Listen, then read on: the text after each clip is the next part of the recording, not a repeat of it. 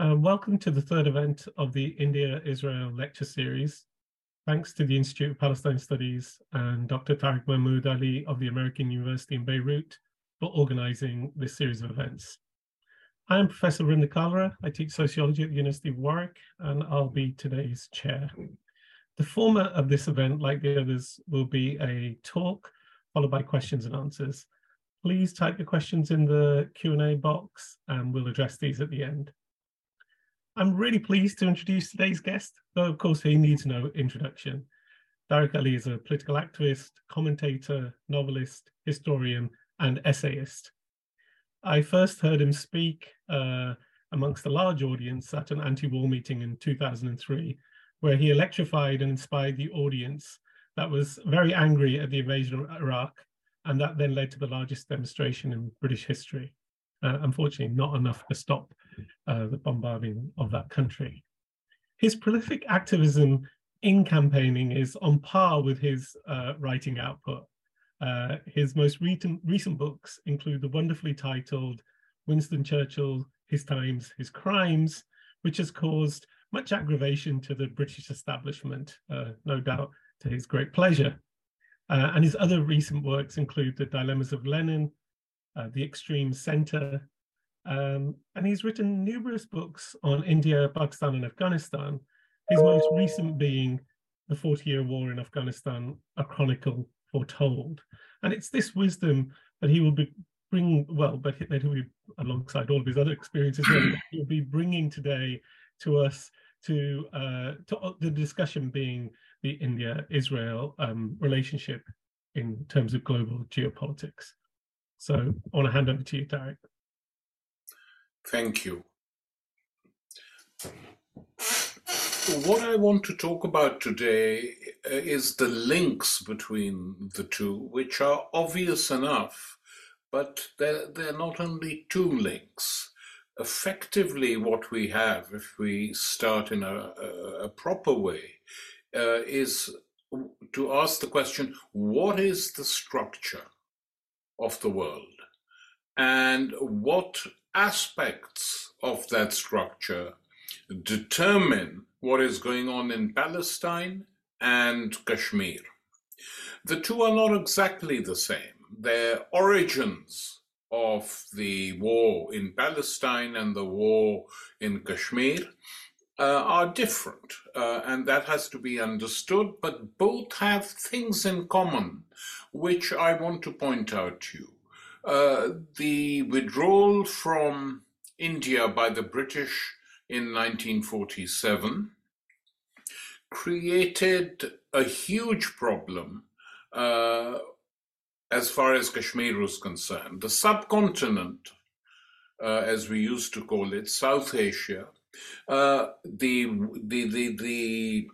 reason for partitioning it, according to those who were in favor of that, was that the Muslim majority areas should be permitted a separate state. In the case of Kashmir, because the Kashmiri nationalist leaders were not 100% in favor of this, or let's be blunt, were opposed to it, it was agreed that there would be a referendum in Kashmir, to which the Indian Prime Minister Jawaharlal Nehru agreed, which the United Nations completely supported at the time. And it is the struggle for that referendum which has led to a situation which gets worse and worse and worse, and today has resulted in the Indian constitution being violated by the Modi government, and concessions that were made constitutionally to Kashmir being wrenched back. I'll return to this in a minute. The case of Palestine is slightly different. In both cases, the British were involved. In the case of Israel, the British were dominant in parts of the Middle East. The complete collapse of the British Empire had not yet taken place, despite their withdrawal from India. And the British were in favor of creating a Jewish state in what was Palestine, and partitioning Palestine as well. One thing worth understanding is that one characteristic of the British Empire was to divide and rule. This isn't a cliche, it's a fact, a geographical fact. Wherever you look, whether it's Central Africa, whether it's South Africa, whether it's East Africa, divide and rule. Break up tribal federations, tribal confederations, create new states because it becomes easier to rule. Cyprus was the same. Ireland was the same. India was the same. And the Middle East was the same. So there's a pattern. And there's too much coincidence to say that this is an accident or a coincidence. It's not a coincidence. It's a very deliberate planning stage decision made by one empire, which is at the same time handing over its responsibilities and its expenses to a new rising empire, which was the United States.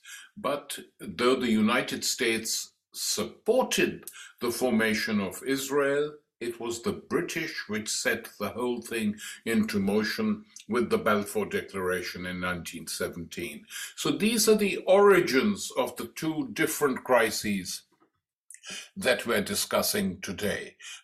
And they have the parentage is the same.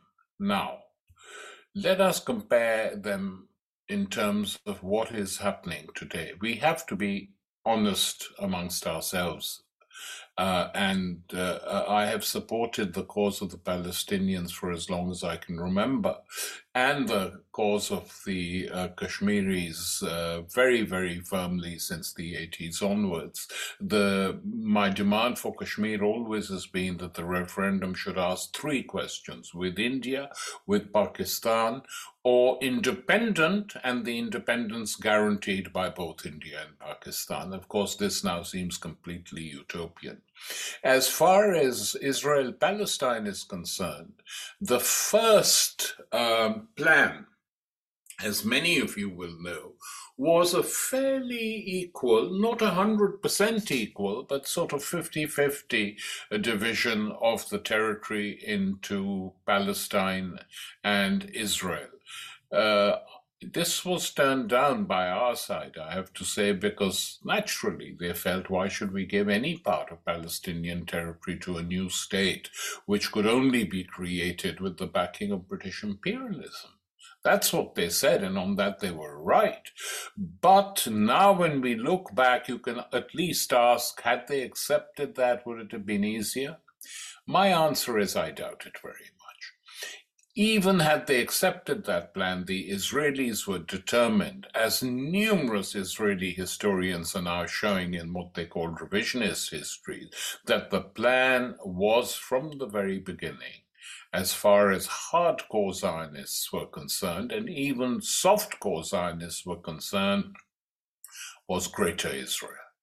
That is what the plan was. Both Likud and Labour and forces to their right were determined to do that. And the Palestinians for too long depended on the Arab states to do the business. It was only after the defeat of the Egypt and Syria in 1967 that, and the blows that were struck against those two armies, that within the Palestinian movement began another movement. We will fight for ourselves. We will create our own liberation army. We will take on Israel. We will mobilize our own people.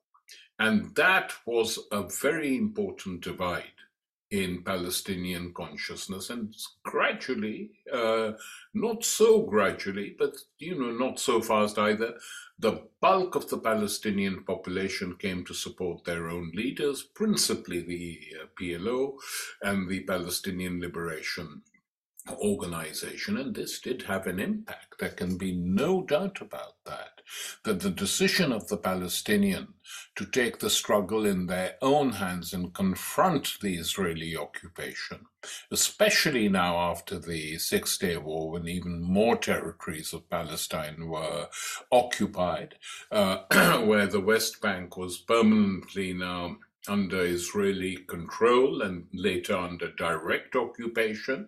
And so the war that we are seeing began. The West, it should be said, with the United States now in charge of the empire, the British and French were collapsing. The French would soon lose Vietnam and Algeria. And the examples of Algeria and of Vietnam in 1954 and later had a huge impact on Palestinian national consciousness. The leaders of Palestine, its intellectuals, its activists, its politicians knew perfectly well what was going on in the rest of the world. And the Algerian government in particular was incredibly generous and warm-hearted to giving the Palestinians money, giving them weapons to do what they had done against the French. So Palestine became part of the global anti-colonial struggle. This is sort of often underestimated by people, but that is what happened. In the meantime, in Kashmir, despite many efforts, India still refused to accept a referendum. Just as a footnote, I was in India in 1973 and met Farooq Abdullah in Delhi, the Kashmiri leader, and I said, what would happen if there was a referendum now, given what the Pakistan army had done to Bangladesh? And Farooq said, Pakistan won't win if it happened now, but nor will India. The more demand would be really for a sort of virtually independent Kashmir.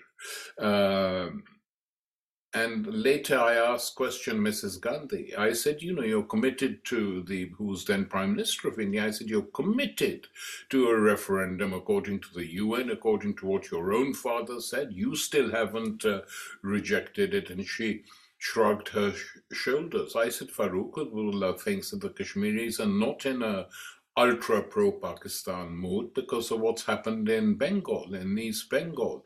And she basically said, Farooq is a liar. I don't believe or trust him. Well, okay. But the result was growing what we could call that Kashmiri culture, usually soft, Sufi-led, very relaxed, came under the influence of jihadis. And this too, at a later stage, happened with the formation of Hamas in Palestine, a development that took place and was at the time actually for their own vile reasons supported by the Israelis, who wanted to break the hold of the PLO, which they to a certain extent succeeded in doing before denouncing Hamas itself as a terrorist group, etc., etc. So we have stirrings from the top of these societies. The official nationalist leaders are getting more and more discredited, both in Kashmir and later on, especially after Oslo in Palestine, and can't be depended on.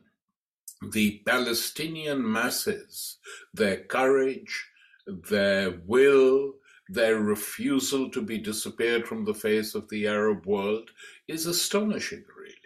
They've suffered defeats, they've hit back, they've recovered, attempts been made to break their spirit. And so today we have a situation in Palestine where every single day virtually, a Palestinian kid is either locked up,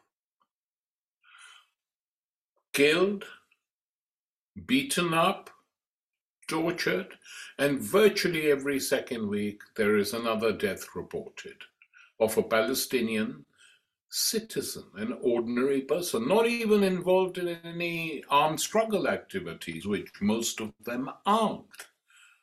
They might want to, but they aren't. And the Israelis pick them out, one after the other. And this world in which we live watches. Can't say anything. Compare this. There's another war going on in Europe, in the Ukraine.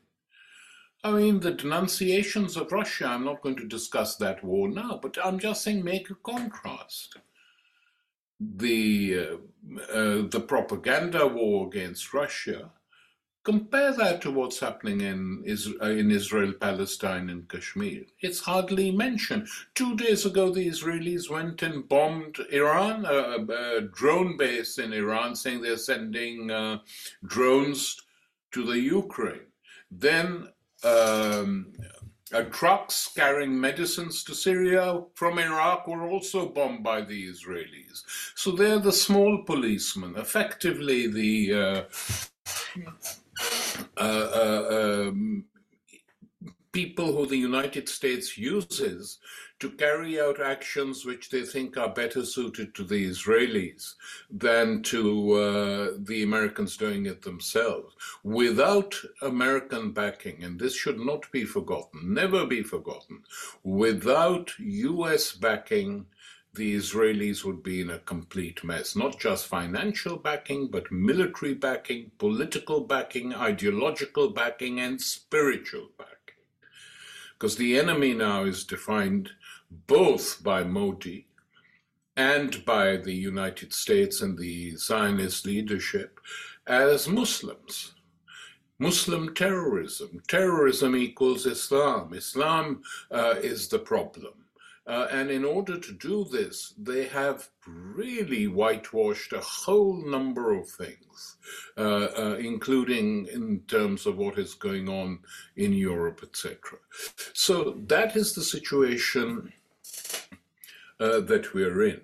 I mean, the Indian government, both Congress and Modi, we have to be aware of this. This did not begin simply with Narendra Modi and his ultra right-wing government. It began during the Congress days.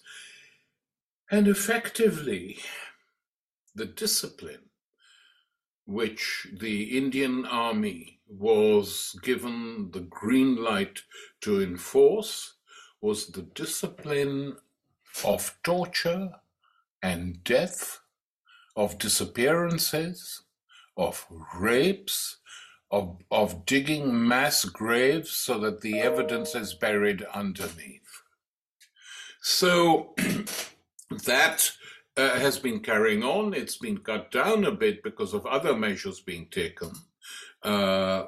I'll just end with this section on Kashmir first. I mean, basically now what the Indian government has decided is to utilize Indian capitalism and Modi's bunch of crooks who surround him, businessmen, etc., to go into Kashmir. They've abolished the laws which said that no buildings, no lands can be sold to non-Kashmiris, because that was the obvious way the founders of the Constitution knew would be used to try and take Kashmiris out of the equation altogether. But that is now happening.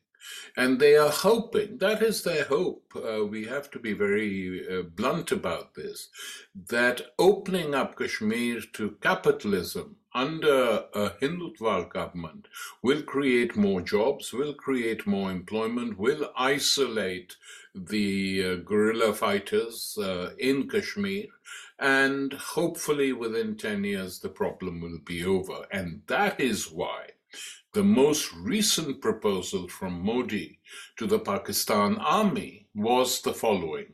This is when Imran Khan was still in power.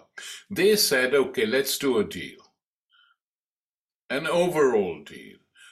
Open up our borders to trade, no restrictions on trade, ease travel restrictions, start playing cricket matches again, provided Pakistan agrees not to mention or raise Kashmir in any international forum whatsoever. If you want to discuss Kashmir, let's make it a bilateral issue. The Pakistan army, according to reports I've read, was prepared to do this. Imran vetoed it and said, no, we can't betray the Kashmiri people.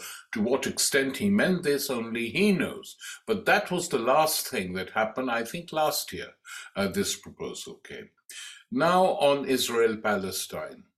As I said earlier, This solution is now, the two-state solution has come to an end. And only fantasists really believe in it. Some in a very cynical way because they know it won't happen, and others because they've got nothing else to offer. In my opinion, the Oslo Accords were a total and complete disaster for the Palestinian people. And as the late Edward Said used to say, ever since it's the Treaty of Versailles for the Palestinians, what happened in Oslo in the 90s, and it has wrecked the resistance movement. It has divided the people who were prior to that all agreed on one thing: to create their own state. And this degree of collaboration between the PLO and the Israeli state has meant that Palestinians are arrested by this pseudo-fake Palestinian government and either locked up or handed over to the Israelis if they so demand.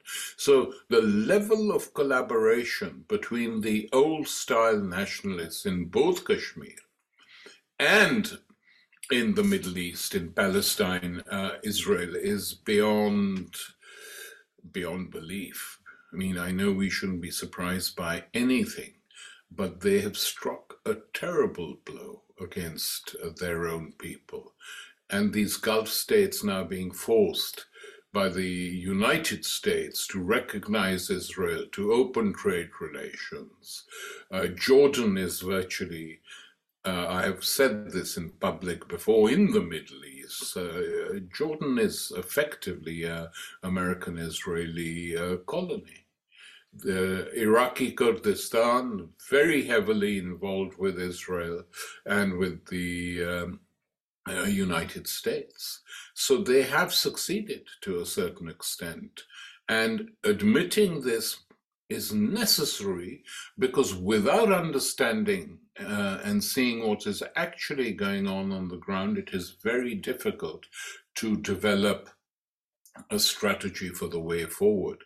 Now, I, together with many others, have been arguing for a long time that there should be a single state solution in Palestine, Israel, a single state with a single constitution for all its citizens, whether they are Jews, Muslims, Christians, and a democratic state.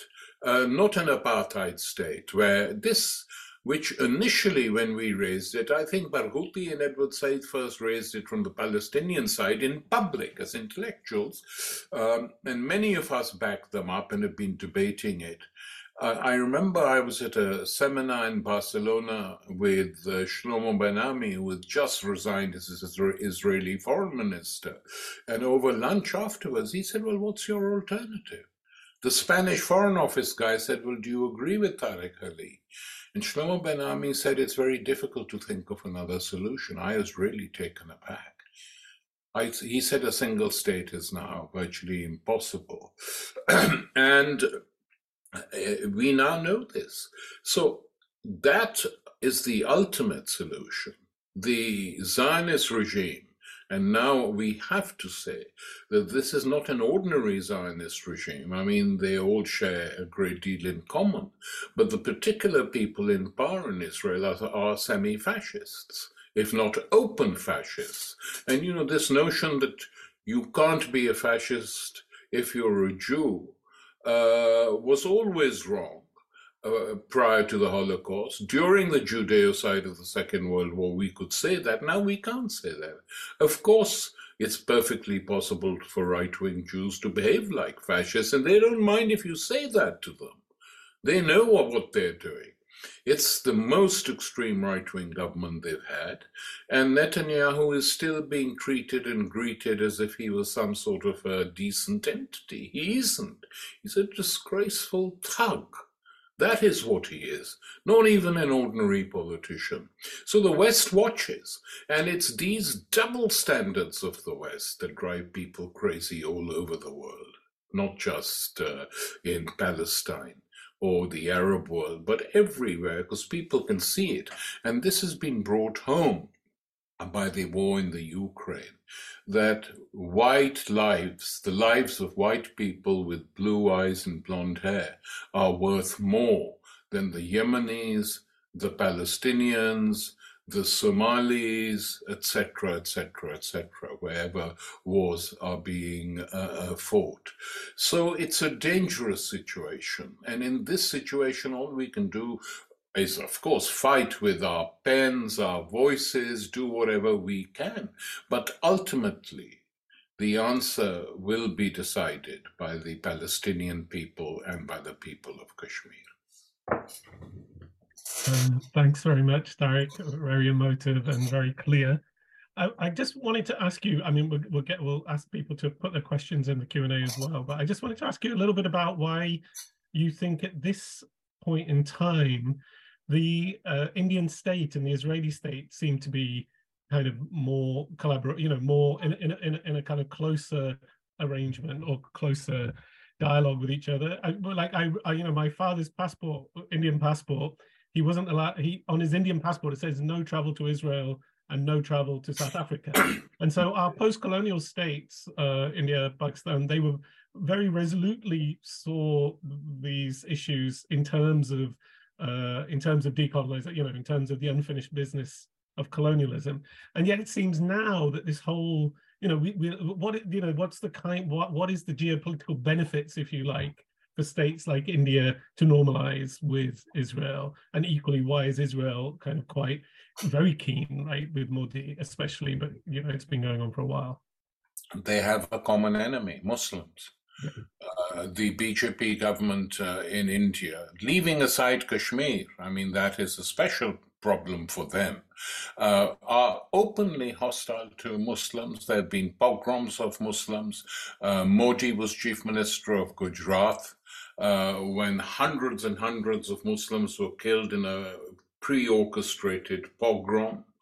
The remarks made by the BJP leaders, and this poisonous ideology is now slowly entering Bollywood. You see references to it in many Indian movies that are being made, in Indian culture as a whole, largely, but not exclusively, in the north. I mean, in Bengal, the Congress, the Trinamool Congress, have held them back. In Kerala, they haven't been able to succeed totally, and the same in other southern Indian states. But if once you move northwards, the grip of the BJP in Uttar Pradesh and other states is very strong, and he has 70% support according to most opinion polls, including those carried out by people who don't like him.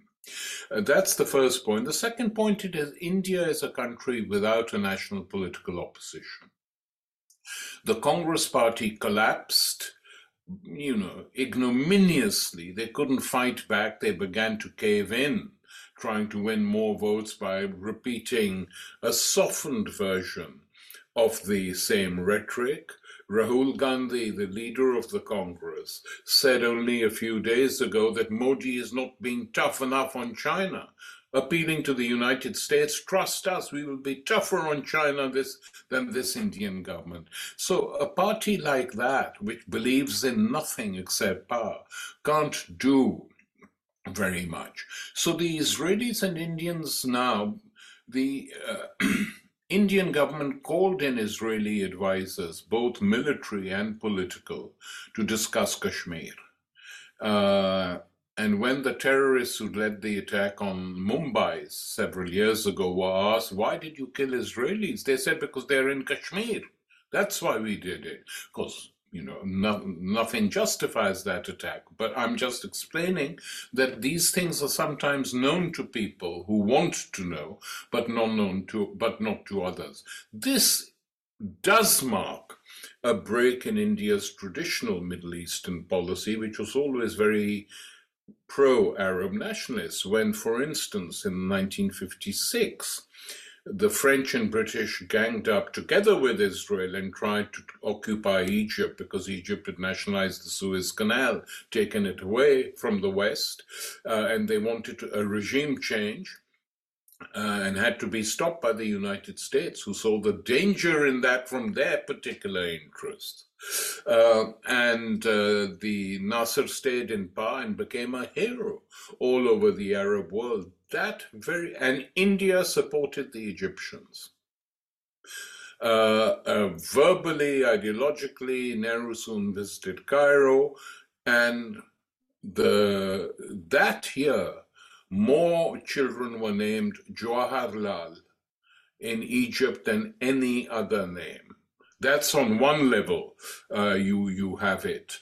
And by the way, just to remind people who don't know, Pakistan and its government backed the British in what they were doing in the Middle East at that time.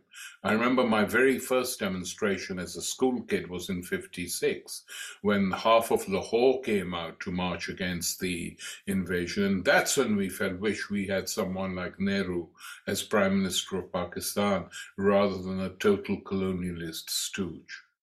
Which we did. So it's not that the whole of Asia, India was for the Arab nationalists, Pakistan was not. That has now completely been turned upside down because of the changes that have taken place. And don't need to go into those. And so Modi, and I bet you any other representative of the Indian ruling elite who comes to power after him, will carry on maintaining this friendship with Israel, because they have a lot to learn from and give each other. I mean, do you think this is also just a way of asserting deference to the US? Is this also Without any doubt. Or do they need to or not need to? Yeah, well, look, the Indians are not Israel in that sense. The Indian government, whatever its complexion, is still perfectly capable of taking an independent position if it so wishes. And for instance, to give you an example, a recent example, on the Ukraine, a majority of the United Nations states voted against sanctions against Russia, or abstained, including India. So India did not fall into line with the United States on that. The links with Israel are, as I've explained, have different roots, and the same goes to China, which didn't back the United States. So effectively, how the United States is operating now in its so-called struggle for hegemony, the way it's operating now is to say to all these states, you leave the world to us and just follow us, and there is no such thing as sovereignty. I mean, look at these European states. Is Britain a sovereign state? Is Germany a sovereign state? None of them are sovereign states. NATO is the instrument which is used to dragoon them behind the United States whenever they need to. I mean, Bush was very clear on that. He said, look, we don't even want to force people to fight for us. When we want, we can get a vote at the Security Council. If not, we can try NATO. If not, we can go it alone. So he showed complete contempt before launching the attack on Iraq. Now the United States don't want to be too isolated. They themselves have divisions. You know, if you read between the lines, the Pentagon generals were opposed to sending US tanks into the Ukraine because they know it's a grotesque escalation of the war. Instead of trying to end it, you escalate that war, and were overruled by Joe Biden and the politicians. So the United States, if it wished to, certainly could bring the Israeli business to an end fairly rapidly. And I mean, at the very least, they could say to the Israelis, if you don't get out of the territories you occupied in '67, okay, we are going to impose sanctions. How would Israel last? How long would it last? It's not going to happen. Though interestingly enough, the opinion polls within the United States are showing that large numbers of US young generations of US Jews say that their first loyalty is to the United States. Some say we don't have any second loyalties, but gradually about 40 to 45% now in opinion polls are saying we don't support Israel. And that, over the next 20 years, will create some problems. But we will see. I mean, effectively, the Israelis have built the sixth largest and strongest military force now in the world and mimic the United States, but they have to do it 9 times out of 10 with the permission of the United States. Like Britain and Germany, and they can't do it alone. They're a complete. India is not exactly the same. If it wanted to, it could interfere. I mean, it doesn't, or it stopped with Nepal or the border states. They're all Bangladesh. They don't have to ask permission, but they have not. They have not done so, neither under the Congress nor under Modi. Okay, we can turn to questions. So if the audience would like to put their questions, we've got a couple of questions. I don't know if you can see them, Tariq, or you want me to read them? I've got the questions up, but I don't see any coming up. Have they come? I'll read the two questions that have come. So there's one from an anonymous attendee who says that, do you think that sanctions against the Indian state along the lines of BDS will help push would be useful for the Kashmiri cause? Look, the difference here is the following. India is a huge state, just in terms of sanctions. Its geography, it's a sort of incredibly large state. It has links with capitalism, intercapitalist links all over the world. I'm in favor of it, by the way, don't get me wrong, but I'm saying it won't necessarily be as effective as the BDS has been. The BDS against Israel has been so effective that they've been forced to resort to this absurd business of saying that if you call for BDS, you're an anti-Semite because you're threatening Israel, which shows that they feel threatened by that. It could be tried against India. I'm not 100% convinced it will be as effective. I think that with the Indian state, what they fear, what they want removed, is any attempt to globalize the issue. And that is what the opposition to Indian terror in Kashmir should really be trying to do. I mean, the facts are quite horrific. Between 1989 and 2009, 70,000 deaths in Kashmir, 8,000 disappearances, thousands of disappeared people, untold numbers of rape of women, Kashmiri Muslim women who don't report them for reasons of honor, and so their own families won't throw them out, let's be clear. So all this material is there, and some very courageous Indians, Anjana Chatterjee in particular on the West Coast, and Arundhati Roy in India itself, and many others have been trying to do their best, and we should give them support. What the Kashmiri movement is going to do now is an open question, because militarily, I'm afraid they have suffered huge defeats, and how to pull out of their defeats, you have to think of different strategies. It's not my position to give them advice. In the case of Palestinian friends, we can, as give sort of advice because we know the situation much better, and we've seen what's happened with the 1993 Oslo Accords. Palestine has effectively been destroyed as a political entity, in my opinion. The Palestinian Authority is a joke. It has no authority whatsoever, none. It basically carries out the instructions of the IDF. In Kashmir, you can say the same thing to a certain extent about Farooq Abdullah's dynasty and some of the other dynasties which participate. And I think within Kashmir, I will just offer this I hope no one misunderstands, I may be wrong, but I would say that the first task would be is to ask all the Kashmiri parties to stop participating in elections to the Indian Parliament. Just boycott it. Let the Kashmiri places be left empty. Just insist on a Kashmiri assembly and function in that.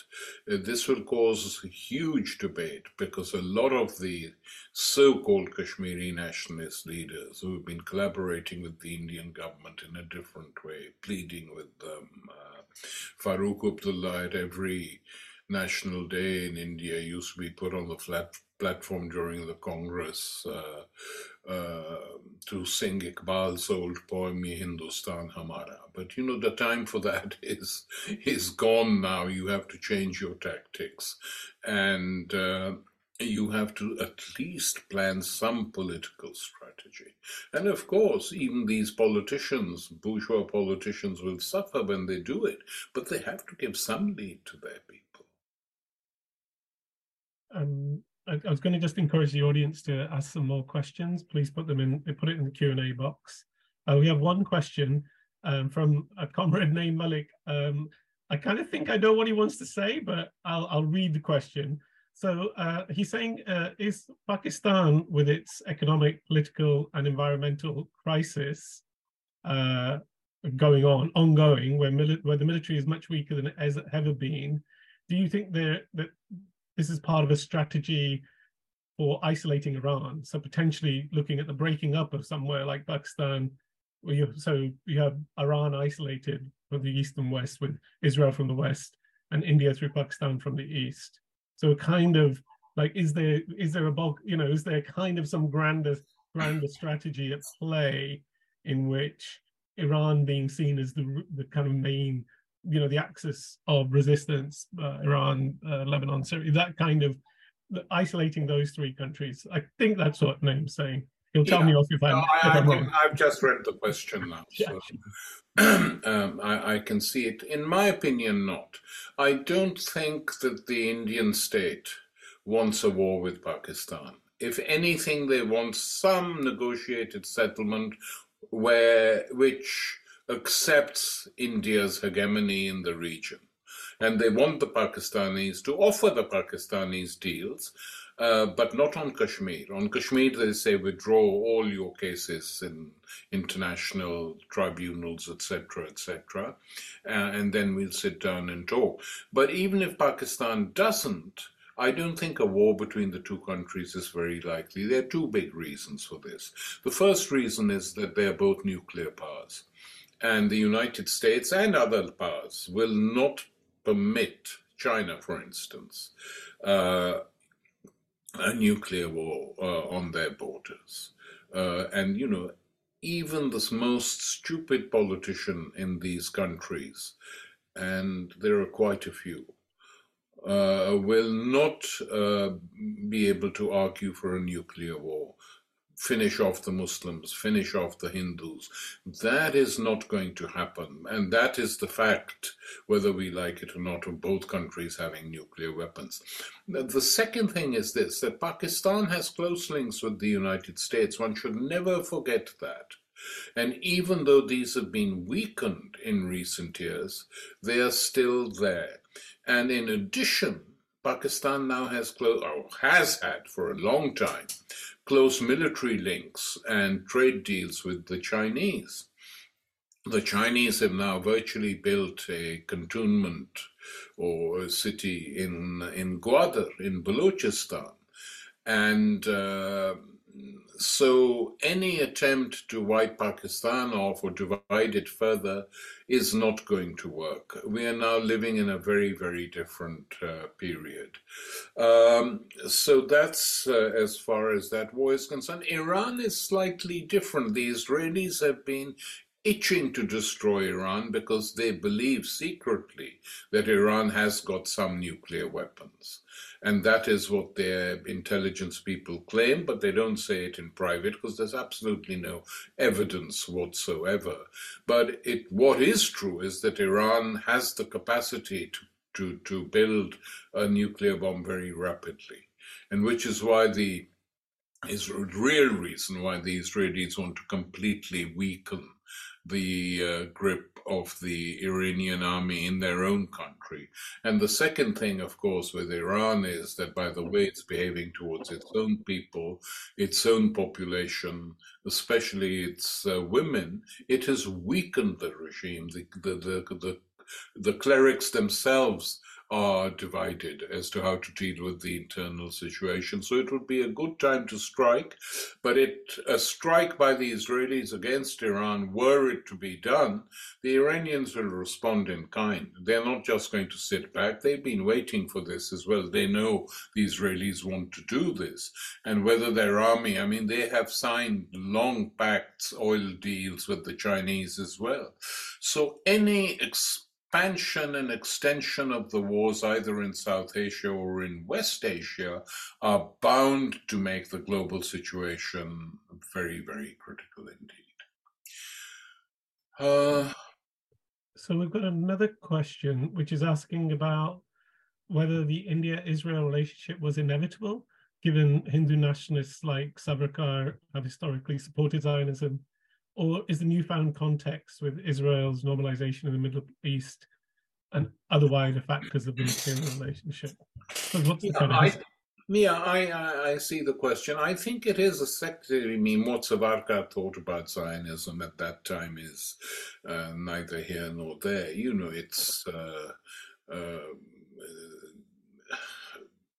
we've known this for ages. The point is that Savarkar's party now is in power, and that he historically supported it. They will use to improve their relations with the right-wing Israelis.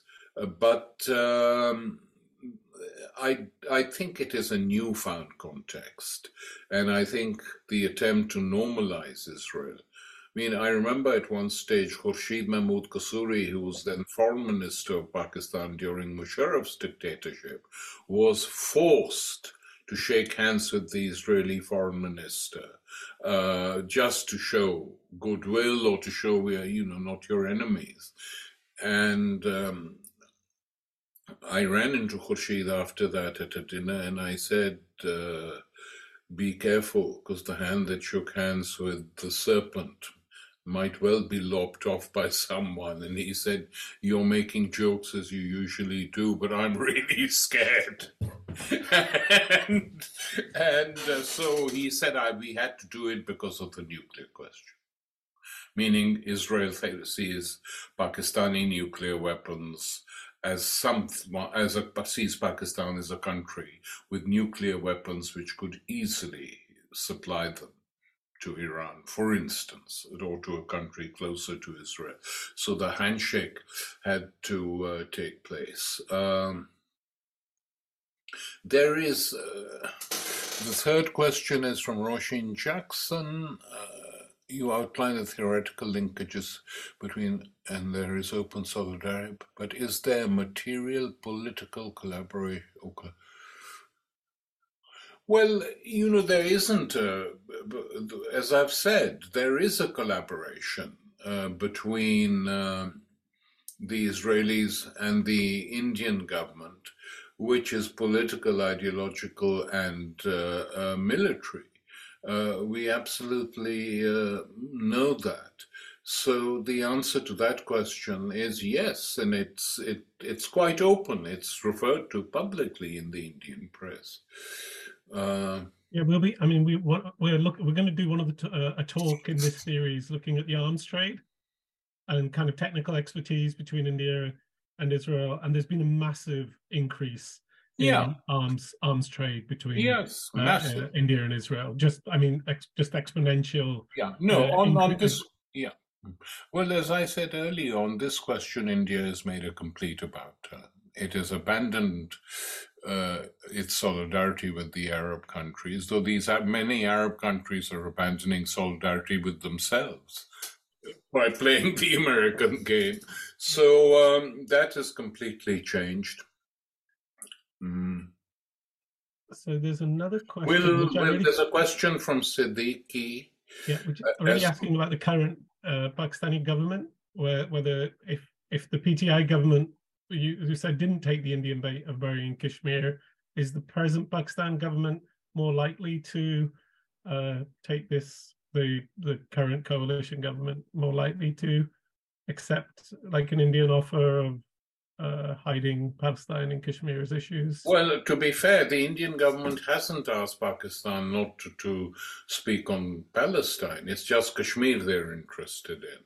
And only 2 days ago, I think, Shahbaz Sharif, the Prime Minister, attacked, or 3 days ago, attacked the killings of 8 Palestinians in Jerusalem. He said this is unacceptable.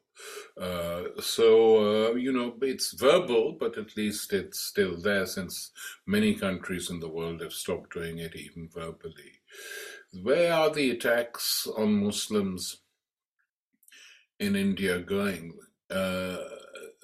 The aim of this government is really to keep the Muslim population of India, which compared to the Hindu majority is really very small, you know, is to keep them under pressure, to force them in some cases with inducements to reconvert, because they don't accept that any Muslim is a proper Muslim because they were all converted from Hinduism. I mean, this is such a grotesque joke now that it's that any serious politician can come up with stuff like this. I mean, you know, you feel like saying to Modi, you know, get your own people under control. And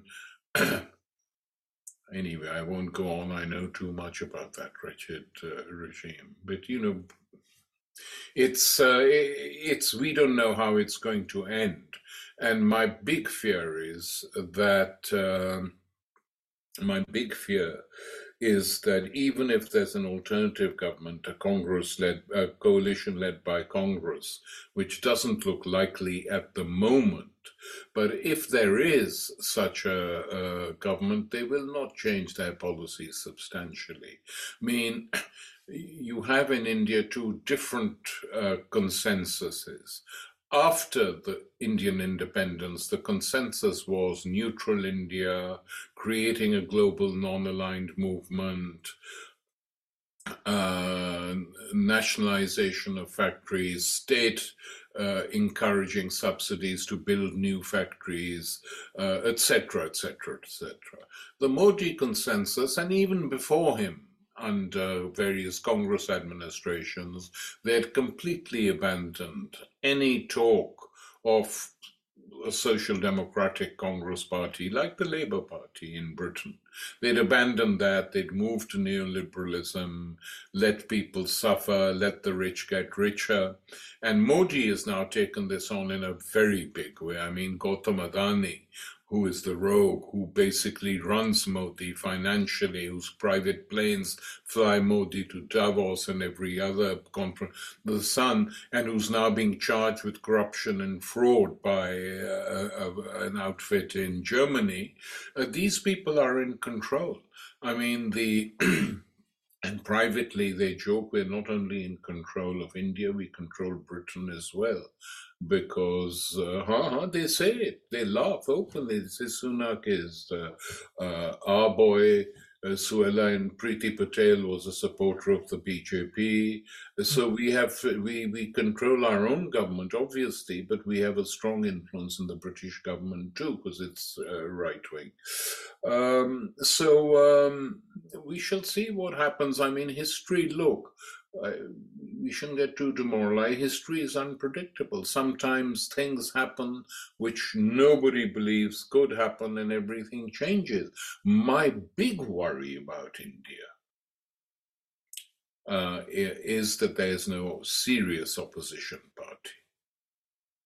I mean, Rahul Gandhi and his sister Priyanka recently made a so-called walking tour of parts of the country. They visited Kashmir and they showed that both sides are equal, going to a Hindu temple named after a Pandit, and then going to Hazrat Bal, where a relic of the Prophet is in both holy places, one for the Hindus and one for the Sikhs. But you know, Kashmir is not a religious war, for God's sake.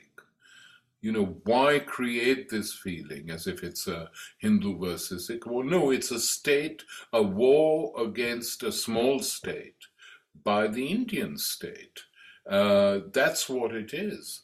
And the case in Palestine is that the Israelis, I was once debating an Israeli right-wing MP in London, and I really did hammer him in public. And afterwards, he came up to me and said, we could kill all the Palestinians if you wanted. Just like that. So I said, thank you so much for not killing us. You don't know how grateful we are. My Palestinian friends are so grateful for not killing all of, etc., etc. He got embarrassed. He said, it slipped out of my mouth. I said, I know, but that's what you think. So it's, the disregard for human life in Palestine and Kashmir is so horrific. They don't care whether it's children or women, whether the killings are done in public. In Israel, the Israeli soldiers boast as they're targeting Palestinian children. It's young Palestinian boys they especially target. Why? It's genocidal. It's genocidal, hoping that we can keep the population down. Because they know in 10, 15, 20 years, the Palestinian Arabs will constitute a majority in the whole place, quite clearly, including in what is actually Israel today. So they are nervous, but killing everyone is not going to work. Well, let's hope it isn't. That some people, some governments in the Arab world, someone's just asked, why don't the Gulf states and Saudi Arabia support the Palestinian cause in a substantive? Why should they? They were created by the United States. The Zionist US alliance, it was predated by the Wahhabi US alliance and the Wahhabi British alliance. It was the British and the Americans who kept the Wahhabis in power. They're not even, or they weren't, I hope they still aren't, a majority in Saudi. There is, for instance, a substantial Shia minority in Saudi Arabia, which no one talks about. So they're not interested in that. Effectively, they're interested in money, making money, doing what is necessary to keep the Americans on side. I think we've come to an end for the questions, and I think I'm being told that we're also come to an end for our time. I really want to thank Tariq Ali, and I think the audience would as well join in thanking you for this really illuminating talk. I think the solidarity between Palestine and Kashmir that has arisen really in the last 20 years or so, but has become much more visible, we're seeing in the diasporas, is really important to precisely highlight the deep atrocities that these states commit on peoples who resist and oppose them, really. And so I once again want to say thank you to Tariq for this illuminating talk, and please look out on the IPS website for further talks in this series. Thank you.